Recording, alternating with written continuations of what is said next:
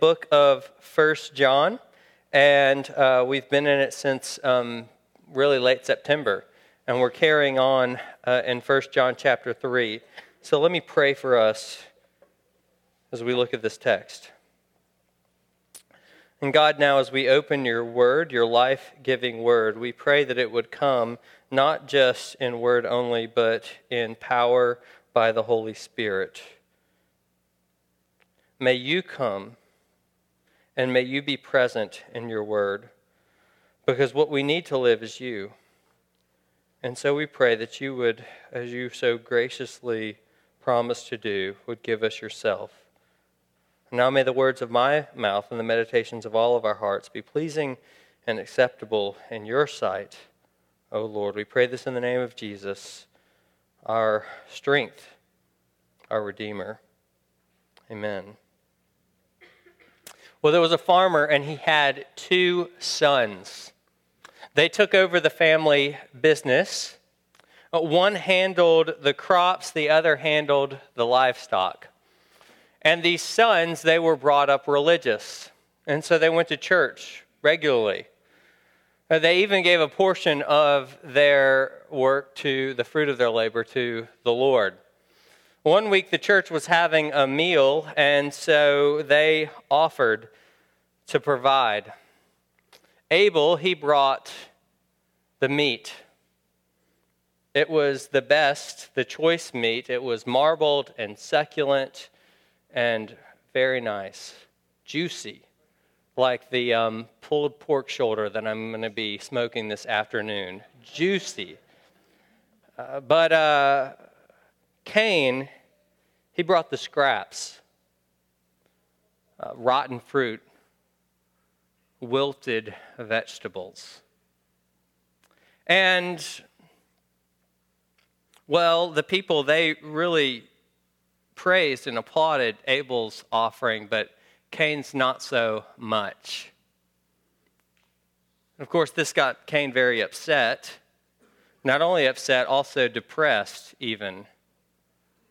And just to hear people heap praise upon Abel and his offering, and to know that Abel's offering was acceptable, well, that just rubbed it in, and Cain, he couldn't take it anymore. So one day he lured his brother out into the field, and he killed him. It's an imaginative retelling of the first family, the first sibling rivalry. You know, sometimes the hardest people to love are the people within your own family. And the Bible, it's actually quite honest about that. Jacob is forced to flee from home after he steals his brother's blessing and inheritance. Esau, in a fit of rage, is at that point dangerous. And so Jacob, he runs away, and that leads to years, over 2 decades of estrangement.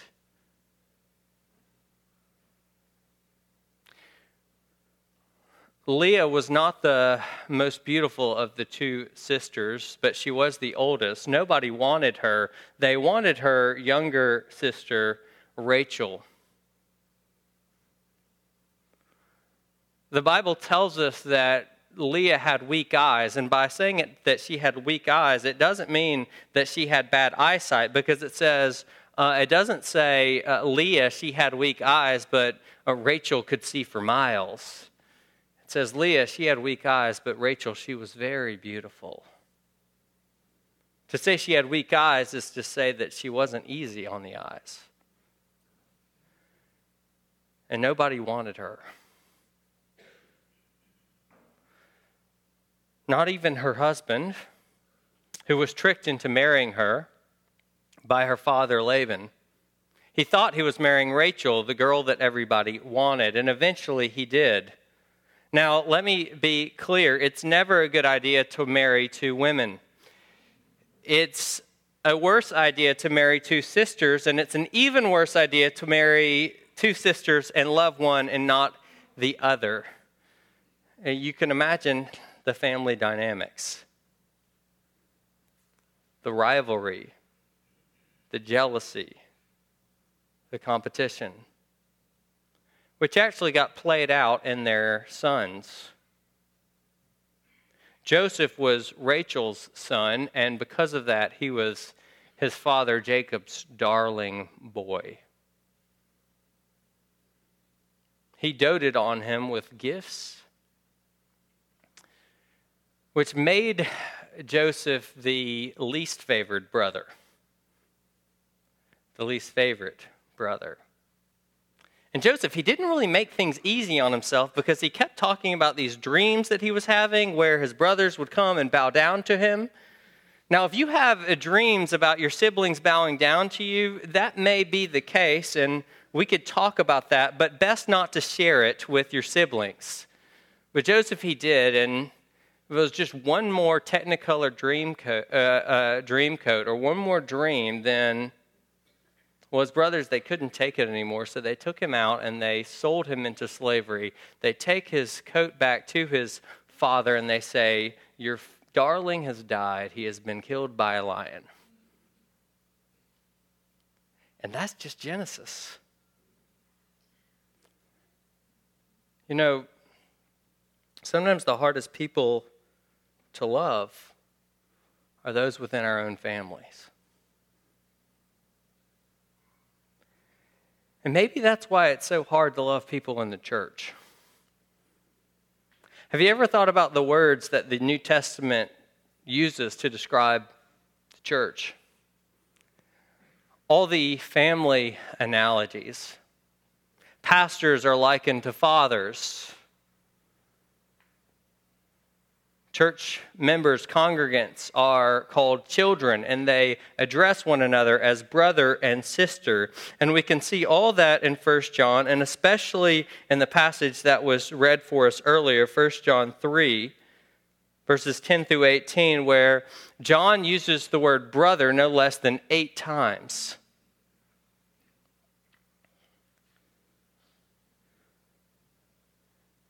Now, sometimes people in your family the hardest to love. And perhaps that's why people are leaving the church or have given up on church. It's no surprise or it's no secret that people are leaving the church, leaving in droves. I just saw another article this week on why millennials are leaving the church. I was talking to an older pastor, and as I was talking, he was receiving text from his daughter, and it was a fairly serious conversation, and it had to do with some real questions that she had about Christianity and doubts. And he said, "Don't get me wrong, it's not that she has a problem committing to Jesus. She's okay with Jesus. She's just not sure about Christians and the church." I'm sure you've heard that before. Jesus, okay, but church, Christians? For one reason or another, many of my closest friends have been pastors' children. I always asked them how that was, and one of them summarized it like this, which I think really encapsulates it. He just looked at me and he goes, "Man, in the church, decent people turn nasty."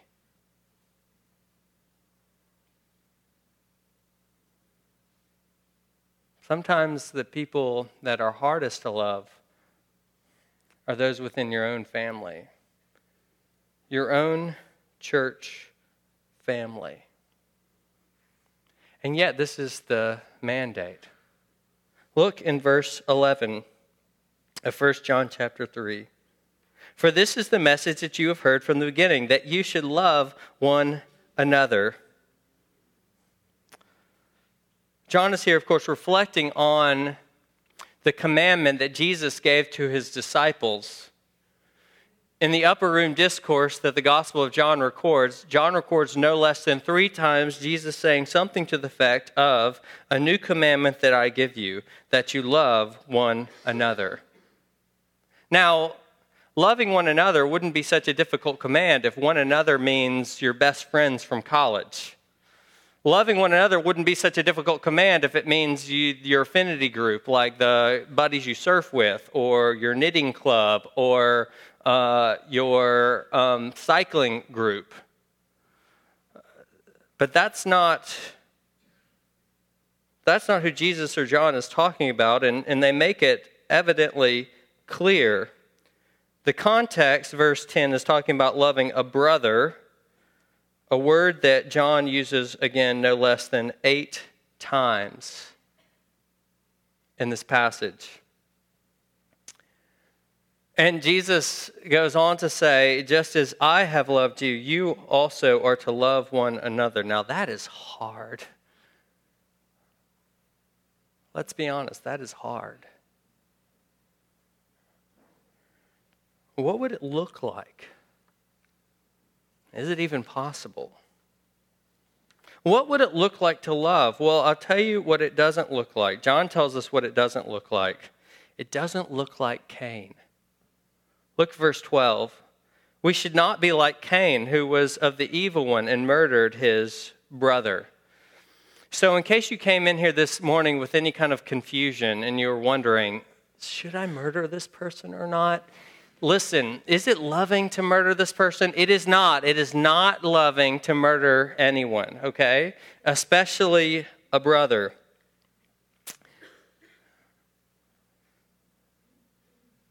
We should not be like Cain, who was of the evil one and murdered his brother. Now, we read this, of course, and we think, most of us think, I have not taken anyone's physical life. And because I'm not taking anyone's physical life, we breathe a sigh of relief. We're off the hook, right? But before you breathe that sigh of relief, let's reflect a little bit on verse 15. Everyone who hates his brother is a murderer, and you know that no murderer has eternal life by abiding in him.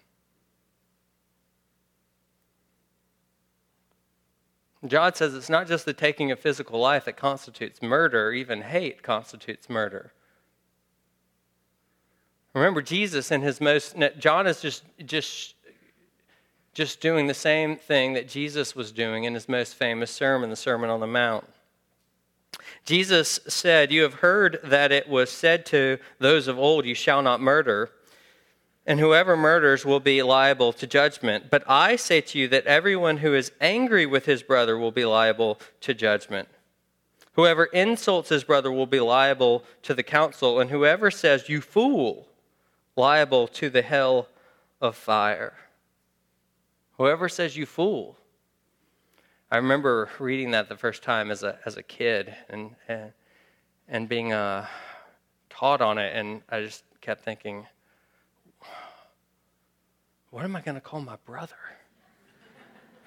I better stick to butthead or something like that. I can't do you fool anymore. But Jesus, he's saying that there's more to the sixth command than meets the eye. That to demean someone is to actually steal their life, and that is of a piece with murder. Because the sixth command it's about promoting life. And not doing anything that would be on the path to hindering or harming or obstructing someone's flourishing. And so Jesus says when you insult someone, when you call them a fool, when you say, and a fool is a moral term in the Bible, the fool says in his heart, there is no God. When you say to someone, you are incapable of knowing and loving God, you are demeaning their humanity. And our insults, they do that. I was once boarding a plane, and I heard this mother yelling at her child, who must have been under 3, under 4. You idiot. You idiot. You idiot. It was harder than watching someone be beaten. Because they were sucking the life right out of that child. They were killing them. Well, John tells us that to hate in verse 15 is to commit murder. Whoever hates his brother is a murderer. And hate, it's not the same as being angry. Of course, Jesus does say whoever is angry with his brother will be liable to judgment. But Jesus, we have to take this in the context of what Jesus says overall and does. And when Jesus says to be angry is to be liable to the judgment, he's not talking about every kind of anger. Jesus was angry. He was angry when he walked into the temple and they were obstructing Gentile worship. And the book of Ephesians, Paul says, be angry and do not sin. So there is a righteous type of anger. Jesus is talking about another type of anger. What type of anger is he talking about? Jesus is talking about an anger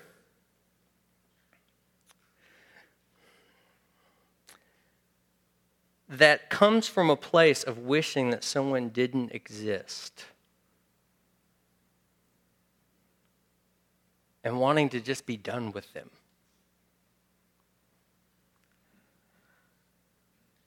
And if that's the case, then, indifference, it can be a form of hate. Indifference can be a form of hate as well, because if you are indifferent to whether or not someone exists, if you said, I would rather not have them in my world, in my life. Well, it's hard to promote someone's flourishing if you're indifferent to whether they live or die, whether you're in your world or not. See, the sixth commandment is a call to promote life, and you cannot promote life when you're indifferent towards the lives of others. You see, what Cain did was he stole his brother's life. And you can do that without just taking someone's physical life. But why? Why did Cain murder his brother?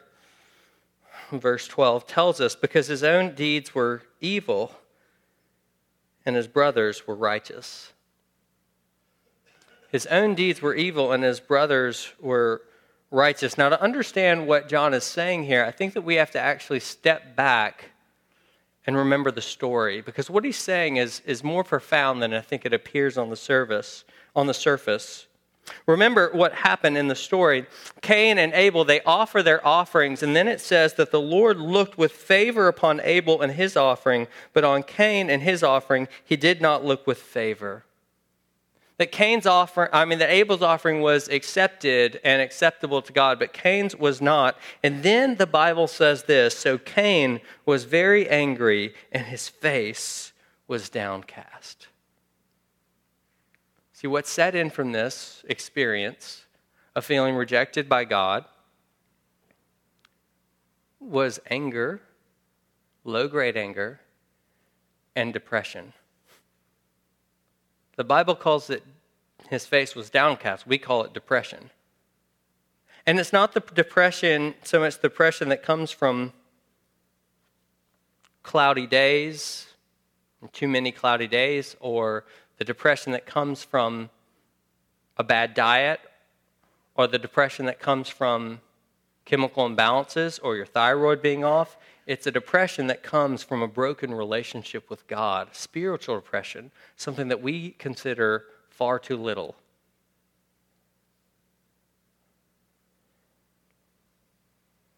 Look at the question that the Lord asked Cain.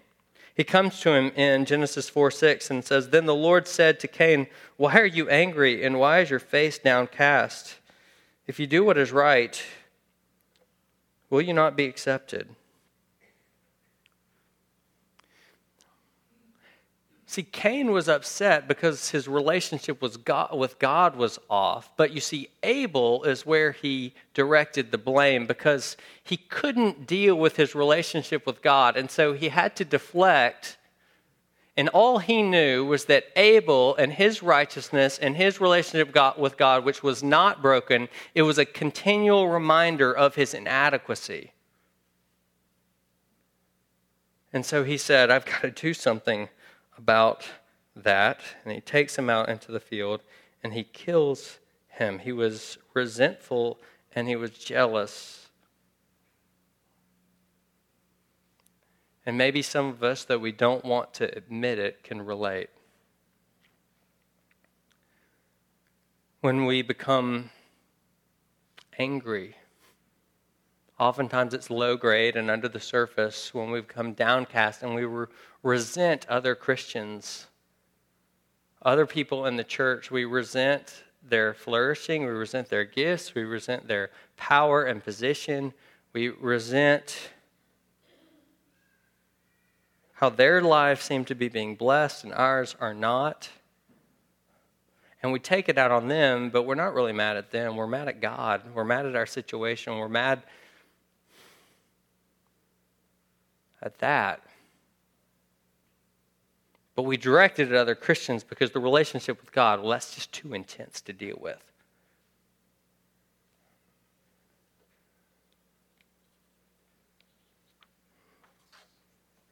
But we need to step back and ask, why are we so mad? Why is you so downcast? Why are you angry and downcast, Cain? It's not Abel.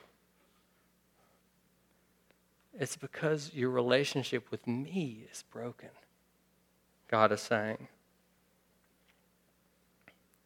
And so when we resent other Christians, when we're jealous of other Christians, and we're jealous and that leads to a marginalization of other Christians or other people in the church, when it pushes others out, they're not going to be in positions of power or leadership or influence. When it obstructs their flourishing and the use of their gifts, well, that is not love. Do not be like Cain. He's the negative example, and we learn what love is by doing the opposite of what he did. Do not be like Cain. But we don't just have a negative example, we also have a positive example. And the positive example is not Abel, it is a greater Abel. And it's one whose blood speaks more powerfully than Abel. See, what does it look like to love? Well, John gives us the positive example in verse 16. By this we know love, that he laid down his life for us, and we ought to lay down our lives for the brothers. That he laid down his life for us. John is clearly talking about Jesus. Jesus is the model for love. Just as I have loved you, so you are to love one another, John says, or Jesus says. And what did Jesus' love look like? What it looked like? Jesus loved tangibly. A lot of people, love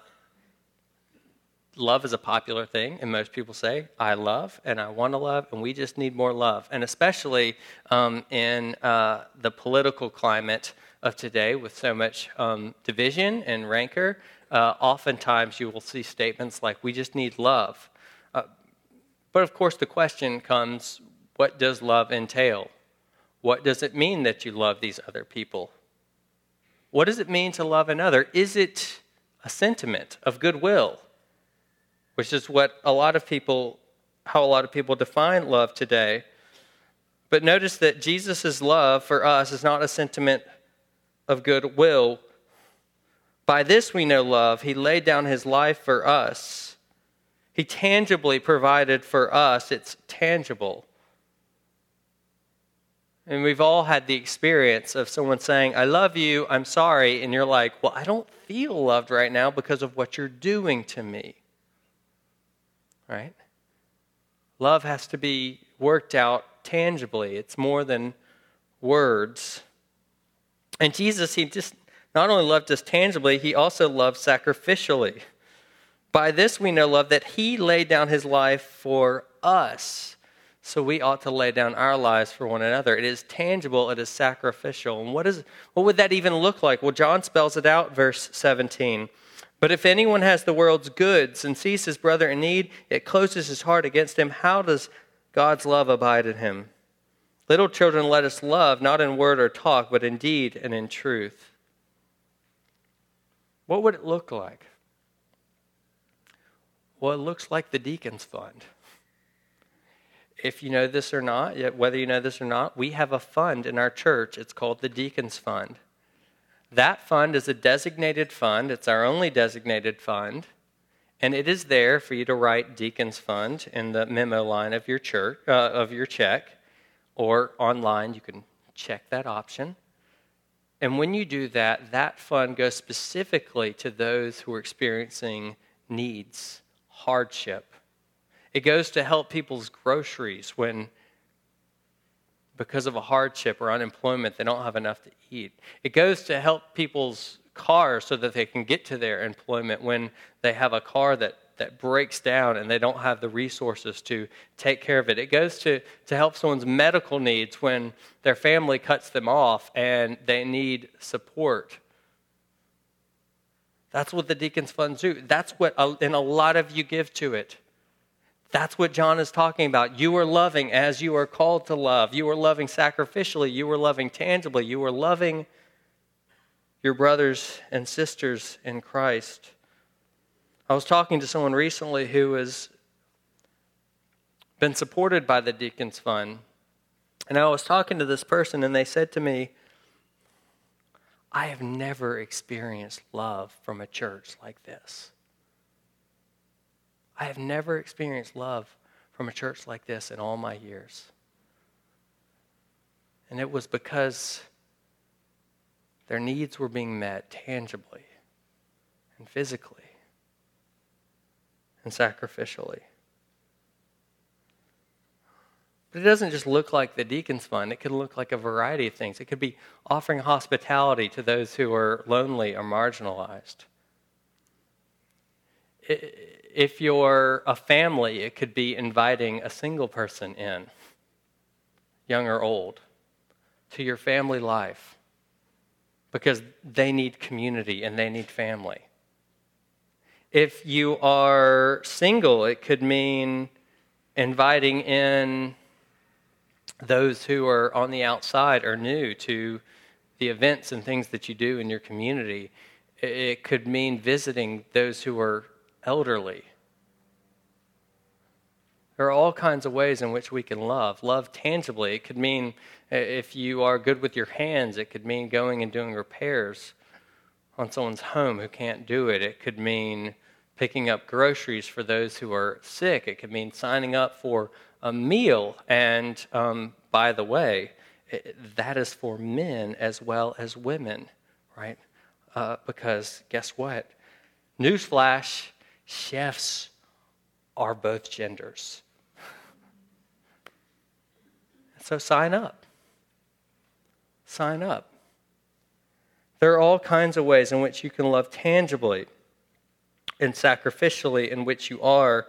And when you do so, you are loving as Jesus loved. You are fulfilling the new command. But some of you are saying, you're listening to me and you're saying, whoa, whoa, whoa, whoa, whoa, whoa, whoa.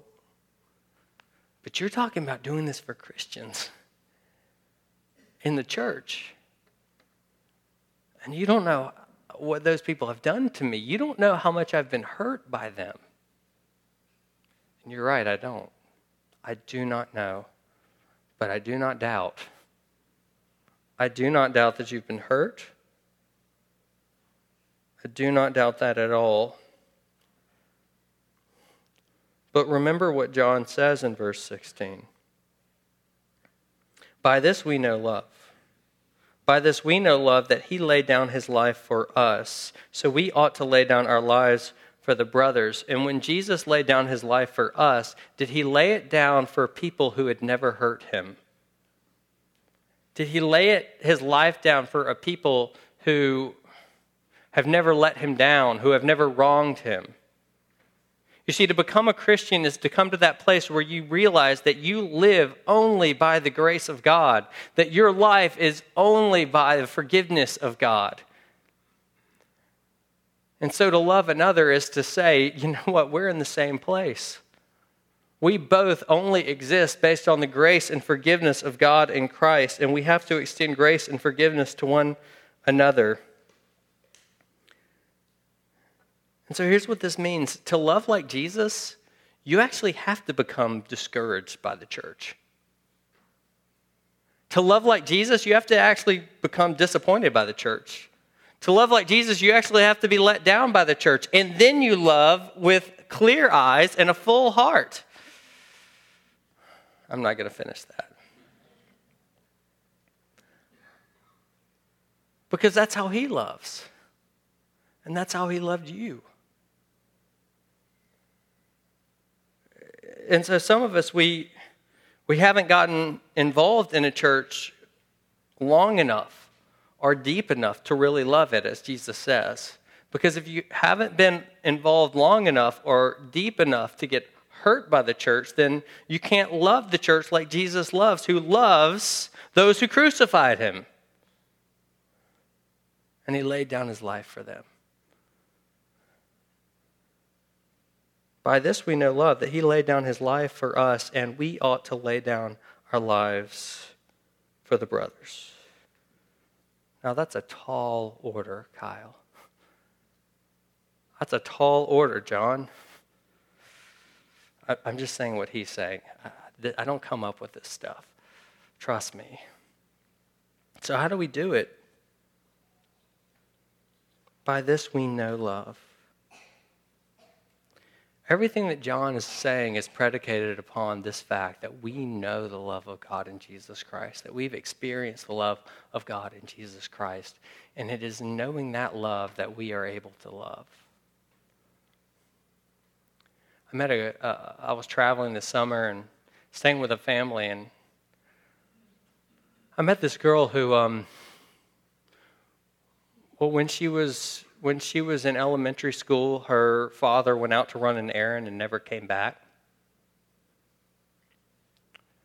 Her mother was pretty absent her whole growing up years and felt overwhelmed and therefore didn't spend any time with her daughter or raise her. She was always with different families. She was not loved well. You can say that. And she did not know how to love well in high school. She was always getting in trouble, always hurting others in various ways. But then some Christians in Young Life took her under their wing and they started to love her. And she started learning to receive love, and in that she started learning to give love. And then she moved to Dallas, where she went to seminary. And while she was in seminary, she had a professor that basically adopted her as a daughter and loved her. And she also had a family that brought her in and made her one of their own. And this gal is now on staff at a church, loving others and inviting them in because she has been loved well. You can't love others unless you've been loved well. And the whole premise that John is writing under is that we have been loved well. By this we know love, that we know love, that we have been loved well. We have been loved by God. And his love for us is transformative. It's powerful. It gives us the ability to love. What John says in verse 10, he's talking about who are the children of God and who are the children of the devil. And he says, by this it is evident who are the children of God and who are the children of the devil. Whoever does not practice righteousness is not of God, nor is the one who does not love his brother. Now, John is talking about what is evident. He's not talking about what causes. He's not saying that to practice righteousness or to love one another causes you to be a child of God. He's saying that loving one another and practicing righteousness, these are the results of being loved by God. By this, it is evident who are. See, loving others doesn't make you a child of God, but it is the result of it. And he's saying this is how you know who the children of God are. They practice righteousness and they love one another. Why? Because God's love, it's not simply powerful. It transfers us from death to life. It's also abundant, super abundant. And it cannot be contained in a person. And when the love of God is poured out into our hearts, guess what? It spills out into the lives of others. Necessarily, inevitably, it must. Verse 17, but if anyone has the world's goods and sees his brother in need, yet closes his heart against him, how does God's love abide in him? What he's saying is this: if God's love abides in you, God's love is so abundant, it will spill out. We've had a lot of rain recently. We've not seen water in a long time. And when you have a lot of rain, you start to see things fill up very quickly. like streets and creeks and all kinds of things around us. And some of those things start spilling out. They start spilling over. God's love is always like that. It's always super abundant. There's always an overflow. And it will spill out when we have received it. It will spill out into the lives of others. And so while the first question maybe that you need to ask this morning is, do I love my brothers? That is not the last question you need to ask. That is not where you need to stay. The last question that you need to ask is this: have I received the love of God? Do I know the love of God? Have I experienced the love of God in Jesus Christ? Am I willing to let him love me tangibly, sacrificially? Because he will. Because he does. He will love you tangibly. This is my body given for you. He will love you sacrificially. This is my blood shed for you. And so what you need this morning, more than anything else, is to let God love you. Like John had to learn to let God love him. When he took off his outer garments and he bent down in an upper room and he washed his feet.